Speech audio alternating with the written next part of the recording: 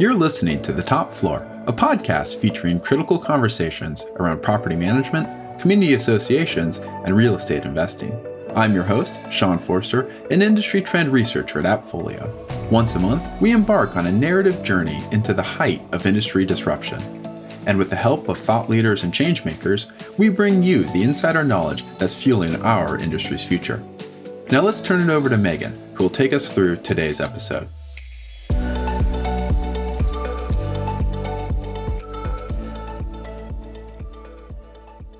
Welcome, listeners, to Season 2 of the Top Floor podcast. During a year characterized by change, a number of forces have set in motion industry-wide shifts that point towards a new workplace paradigm, one that demands a more human approach to leadership. Now more than ever, leaders need to understand how their team members, stakeholders, investors, and property owners communicate differently. And there's greater emphasis on leaders to build a company culture that opens space for teams to perform at their best. This is happening in every industry, but we're here to find out how it's impacting real estate, with a special emphasis on residential property management, community association management, and investment management. Today on the Top Floor, we're revisiting the topic of growth and leadership, which listeners might remember was also how we kicked off the very first episode of Season 1 last year. We wanted to come back to this topic, not only to add to our discussion this more human approach to leadership that's emerged over the past year, but also to throw into the mix how technology is a factor. That's because at the intersection of leadership and tech is a drive to create human-focused change. So, let's get into it. COVID, I think, has exacerbated it to a certain degree or to a great degree. I like to quote an economist that's on a lot of podcasts, and he's also on CNN Times. And his phrase several months ago was, let's never let a good pandemic go to waste. And what he meant by that was, let's not take everything that we've learned about ourselves, good and bad, and lots of it bad, and let's not just forget about it. Guiding us into this conversation is Neil Cadman. Neil is the president of the Cadman Group, a boutique, full-service commercial and residential property management group in Southern California. And the way that I look at that is, whether you get a shot in your arm or you're not, once we're past this, and as we seem to be sort of the lion's share getting past this right now, let's not forget what happened over the past 12, 14 months. And let's identify what we really, for humanity and society, not to get, sort of all 30,000 feet and on you, but we really learned a lot about human frailties. And I think we always knew them, but now they became front and center. And my hope is that we don't sweep those under the rug and just go back to normal. I hope that there's a new normalcy. And I think that we always need to take a positive out of something. And what I've learned over the past 14 months, personally, many things about how I viewed society and people and the world, is I've really taken a look at making sure I think more that the people around me feel supported and that I feel supported by the people around me. I think that's something that really COVID has done, whether it's impacted you in the obvious ways of employment or health. I think that it's one of those things that has impacted every single person and unfortunately has made the disparity or the divide amongst us much greater. And I hope that we keep recognizing that. And I recognize that in staff as well, is the importance of making sure that people are well. And I just think that COVID has just maybe driven that point home, to me at least more, and it seems as though it's done to many of us.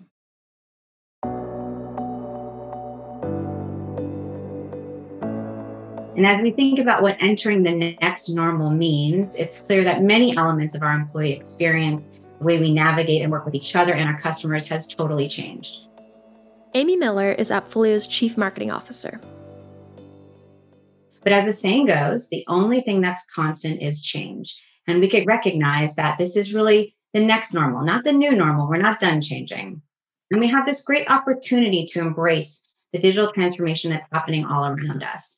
Remote work and these hybrid workplaces, how we all communicate, how we present to each other is absolutely transformed. And we know that this change is here to stay. So we want to point out that strong company cultures aren't always willed into being. They're fostered by strong leaders and coworkers, especially at organizations where team connection is a priority. As Amy says, you can't just sit back, relax, and hope that your culture is going to be fantastic. The true concept here is just to take a minute and think about what are the culture drivers in your business and what are the culture blockers. One of the things that can happen in businesses, especially as teams are focused and working really hard, is to operate in silos. And one of the opportunities for a culture driver is to think about how everyone aligns around outcomes and how that becomes really an important aspect of how your leadership thinks about moving your business forward. Who among us hasn't operated in our own self-contained bubble? Even on the healthiest teams, pressure to work can push us inwards, to block out what's around us and focus on the task at hand. But that's where teams fall out of alignment on project goals and outcomes. One way to push against this impulse is to insert reminders of a company's mission, a tactic we learned from Brooks Baskin, the CEO and founder of California-based property management company 2B Living. The general theme that has been really helpful for us is to connect the day-to-day of what we're doing with the mission of the company. And I think it's a lot of times we hear about culture and we immediately in our head go to interacting with each other or doing entertaining or having perks at the company. And those things are important, but I really view that those are they're sort of extensions of your culture. Those aren't what make up your culture. And I think it's never more obvious that when you take away a lot of the things that make those things easy, like being in the office or being around each other, a lot of companies, especially ones that have struggled, they basically don't have anything to fall back on. And so for us, we really lean into how important it is what we do. We're managing housing. So through one set of eyes, you can say, okay, you do property management, you do move-ins, you do move-outs, you collect rent. But the truth is what we're responsible for is people's housing, where they live, which I think in the middle of the pandemic, it's not only where they lived, it's where people were teaching their kids, it's where everyone's working at home. And so for us, what we said, listen, this is really important work that we do. And it's vital to our day-to-day lives going. And the response we had from our team was incredible. It was like, you're absolutely right. I'm excited to go to work every day, right? I'm excited to go fix that problem in someone's unit because it means a lot more than just that. And a wonderful starting point is your values. We talk a lot about our values. We talk about our culture being rooted in our values. Now, of course, everything's changed. We're not in the office today, but we do continue to bring forward and connect the dots with our values. So we talk about listening to customers being in our DNA. We bring everybody back to these values and we encourage people to find ways that they're living them and enacting them in each and every customer interaction. It has changed. Here's Neil Cadman again.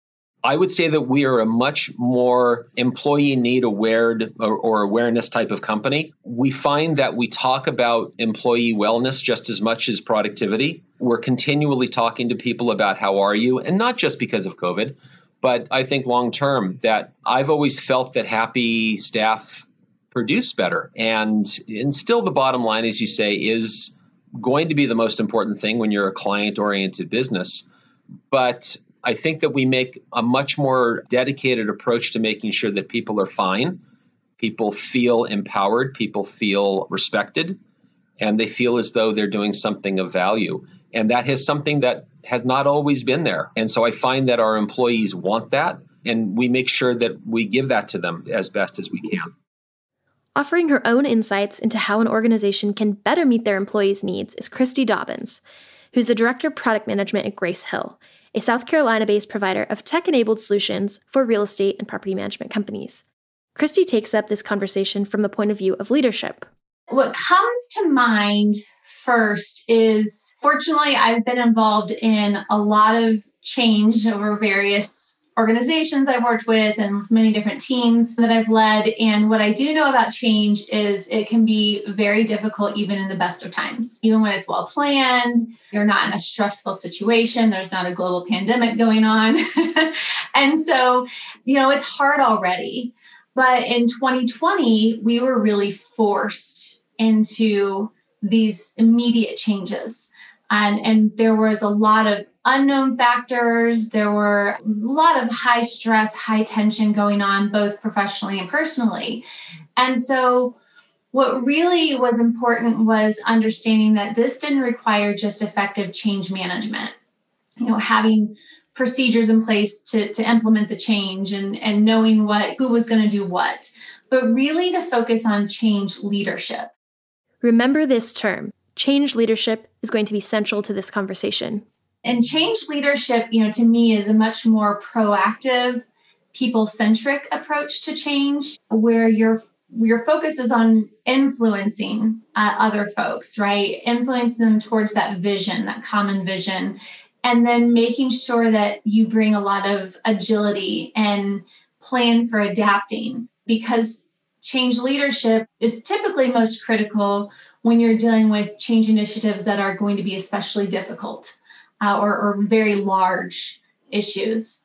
And in this case, we had to put it into practice a lot in 2020. And I think that focus on change leadership just really showed me how impactful that can be even for smaller change initiatives. It's something that we need to infuse into leadership on an ongoing basis. One of the most foundational aspects of change leadership, and a more human approach to leadership in general, Christy says, is being available as a leader. Check in, get feedback, all of that, and really just be there, be available for your team. And especially in 2020, that was more challenging than maybe most times because there was so much virtual. It was difficult to get on site. That always makes it a little bit harder to have those relationships and also just kind of keep your thumb on the pulse. Christy wasn't the only industry expert to impress upon us the importance of communication to a more human approach to leadership. Adding to this is Joanne Chapman-Reps, a principal at D2 Demand, a Colorado-based industry firm focused on revenue optimization in multifamily, single-family rentals, and senior living. It's always been a challenge communicating, but I think even more in the world we're in today. So thinking about transparency, the messages we're sending, the frequency with which we're reaching out to the teams, and including various levels of leadership. And in fact, I read a study recently that I think oftentimes even more senior leaders have had an opportunity to connect with teams, which I think the teams really appreciate because they get to hear and see what's going on in maybe a different way than they did. And thinking about ways we can do that, town halls, virtual roundtables, so that we can get feedback and provide more frequent messaging. On top of challenges to effective communication, many leaders also struggled with aspects of the hiring process during and even after the pandemic, the biggest factor being remote work. Here, Joanne offers strategies to overcome them. When we think about this past year, the widespread adoption of work from home is really changing the teams that we hire, the way that they communicate with themselves and with us, and even the office space where they work. This is true for various roles within an organization, both from the leasing teams to our support functions. And it's something that we should keep in mind for talent acquisition strategies. So the first thing to consider when thinking of talent is the role that you're hiring for. So in this instance, it's not just about the role of the past, but think about what you want for the future in that role. The next thing to consider is the onboarding experience. And I think we can all probably recall a negative onboarding experience that might look something like, here are the keys, good luck. And so certainly we want it to look nothing like that.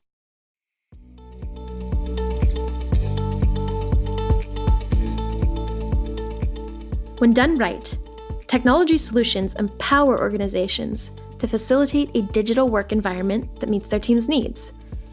And there's no better evidence of this than the work from home movement, which was accelerated by the recent pandemic. Here's Neil.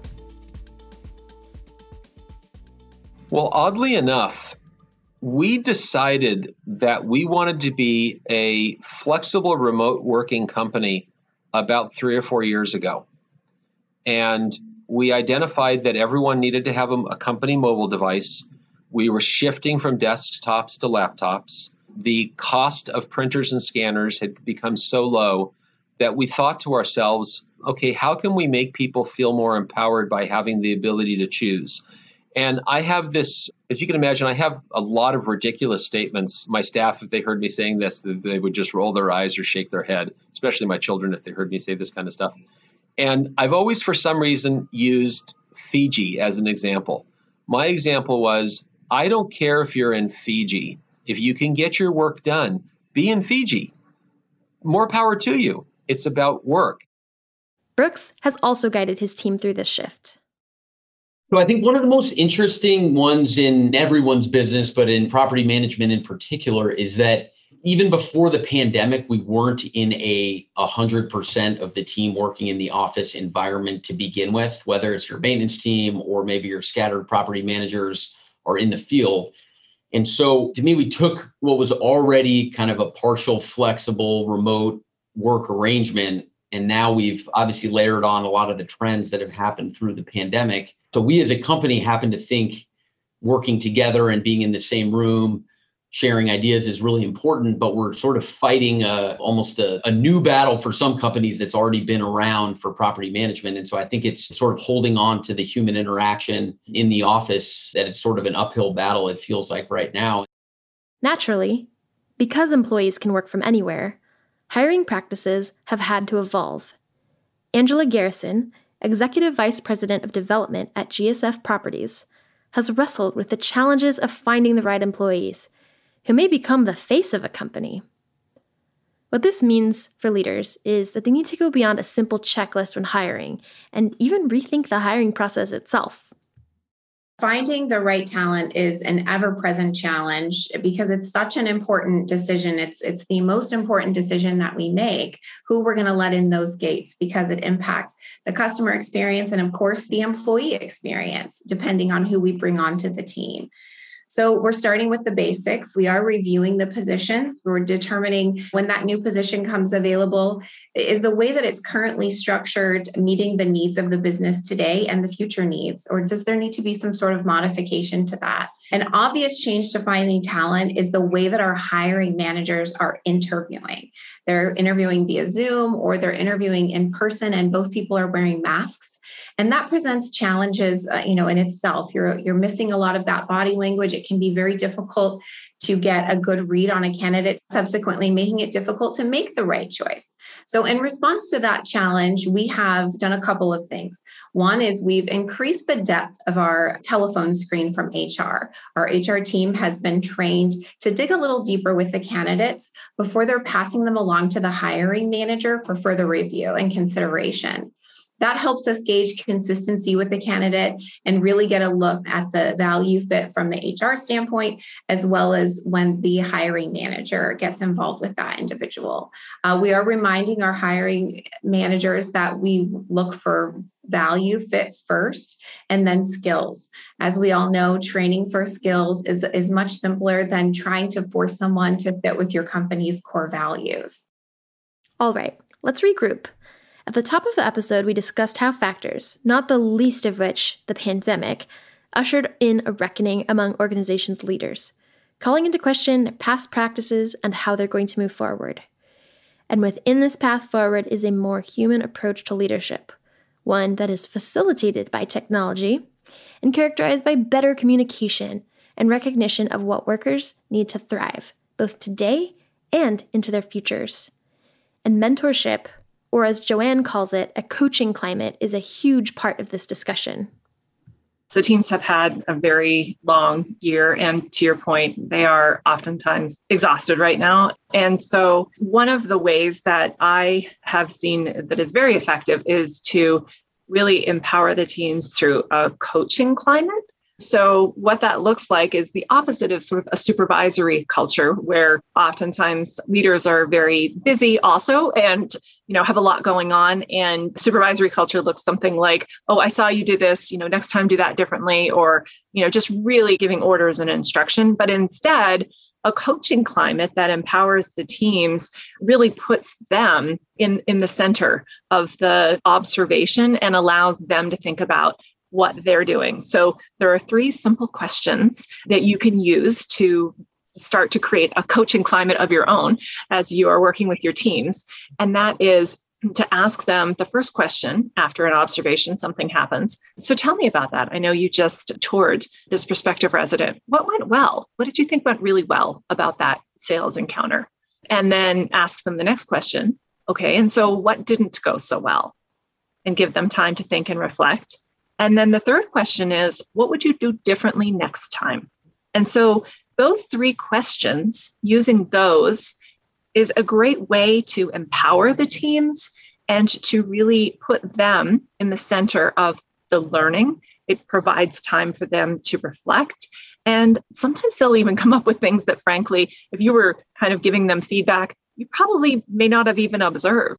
We know from experience that the coaching climate allows our employees their humanity, and it really gives them ownership over the decisions that they're making. And we find that in a coaching climate versus a supervisory climate, our team members seem to make much better decisions in the absence of their supervisor. This industry is certainly not one for the faint of heart. Property management is definitely a challenging industry, regardless of the current environment. Of course, it's compounded by this. Many of our employees, they're assigned to locations where they're working at communities, and those communities are full of families where people are living, and the home is the emotional hub for humans.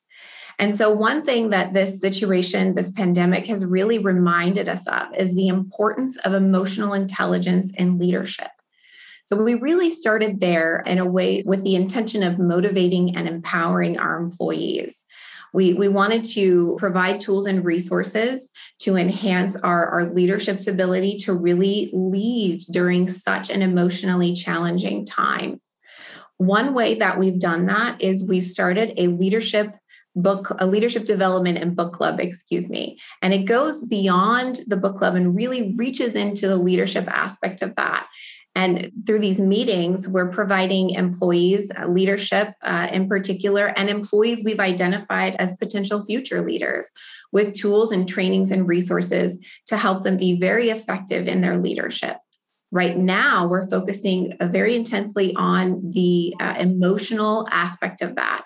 And one thing we've done is we've provided everyone with a book called Emotional Agility.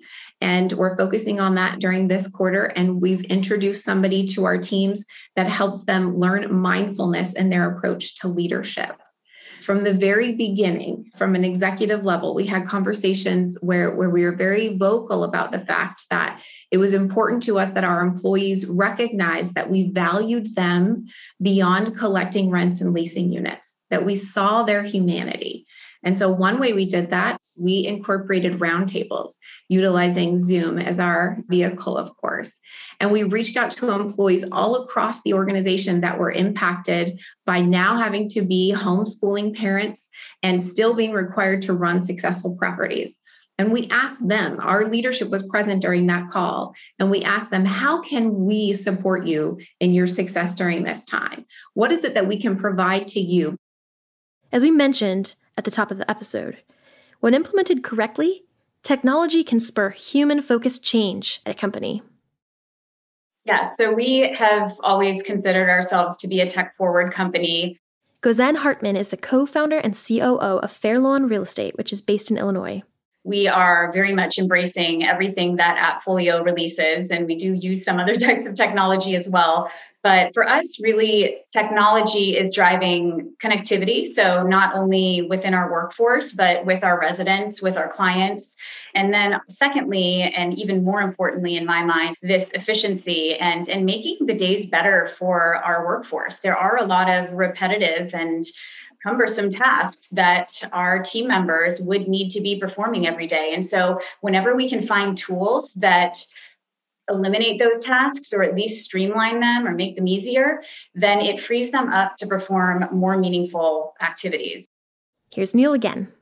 And so our attitude is tell us what you need. And it may not all be the same, but tell us what you need and we'll accommodate best we can so that you're able to accomplish more in less time, be more efficient, but not only just be more efficient, but be happier so that you're not doing more mundane things or repetitive things.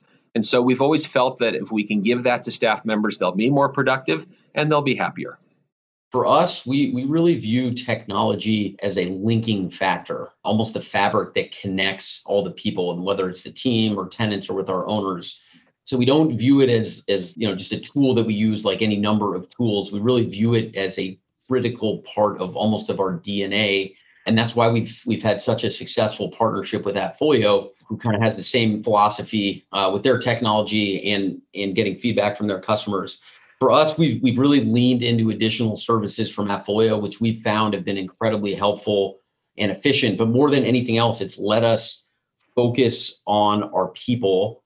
And we really present it to them, not like, oh, here's a software product you have to learn that has a lot of negative connotations. It's really like, hey, we have the best software on the market that is really user-friendly and is going to make your job a lot easier. And it's going to make your job easier. And as we know, these jobs are very difficult. And so for us, technology sits right at the core of what we do. And we view it that it's our best tool to allow us to focus on our people. Becoming the type of leader your team needs may require rethinking success, and more importantly, failure. By now, we've all heard stories of great leaders who have learned from their failures in order to unlock their company's potential. But in reality, very few of us have the luxury of experimentation, especially in a results-driven industry like property management. So what are our options? Here we return to Christy. I think it starts in the beginning, where if you plan for failures in the beginning, they're not really failures. You're planning on needing to adapt. You're planning on things to not go exactly as planned, and you know that. And so it doesn't actually turn into a failure. Now, there's still going to be failures, certainly, but Harvard Business Review says 70% of change initiatives fail. So my question there would be, well, how many of those are planning on that change initiative to not go exactly as planned and to need to assess along the way, gather feedback and adapt, and to communicate that strategy to those involved in the change? If you go into it and say, this is what we're going to do, these are your roles, do it, that's change management. That's not change leadership. Change leadership is communicating all of that and then saying, and guess what? We're planning on there being some need to adjust along the way. We're looking for your feedback, your input, how to make sure that as we're going along this change, we're adjusting it to make sure it's a success. So here are the avenues of communication. This is how we want to assess, how we want to gather feedback from you so that we can adjust along the way and make this solution more impactful. That's change leadership. And I think the result of that is technically fewer failures.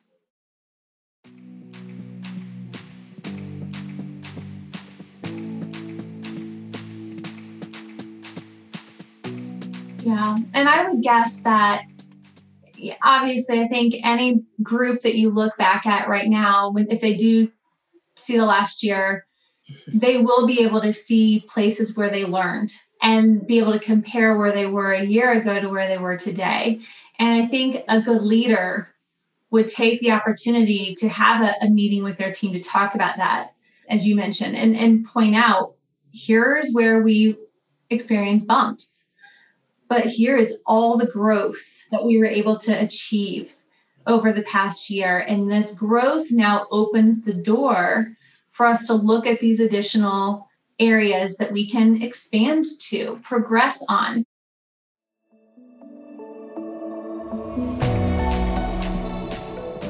Special thanks to the many industry experts who helped us make Season 2, Episode 1 of the Top Floor a success. Neil Cadman, Amy Miller, Brooks Baskin, Christy Dobbins, Joanne Chapman-Reps, Angela Garrison, and Gozen Hartman. And thank you for joining us. During this season of the Top Floor, we're going to continue to cover topics related to people-centered change within the property management industry. So, stay tuned. Thanks for listening to The Top Floor. For more property management insights, visit us at appfolio.com. And don't forget to subscribe to The Top Floor on Spotify, Apple Podcasts, Stitcher, or wherever you listen. We'll see you next time.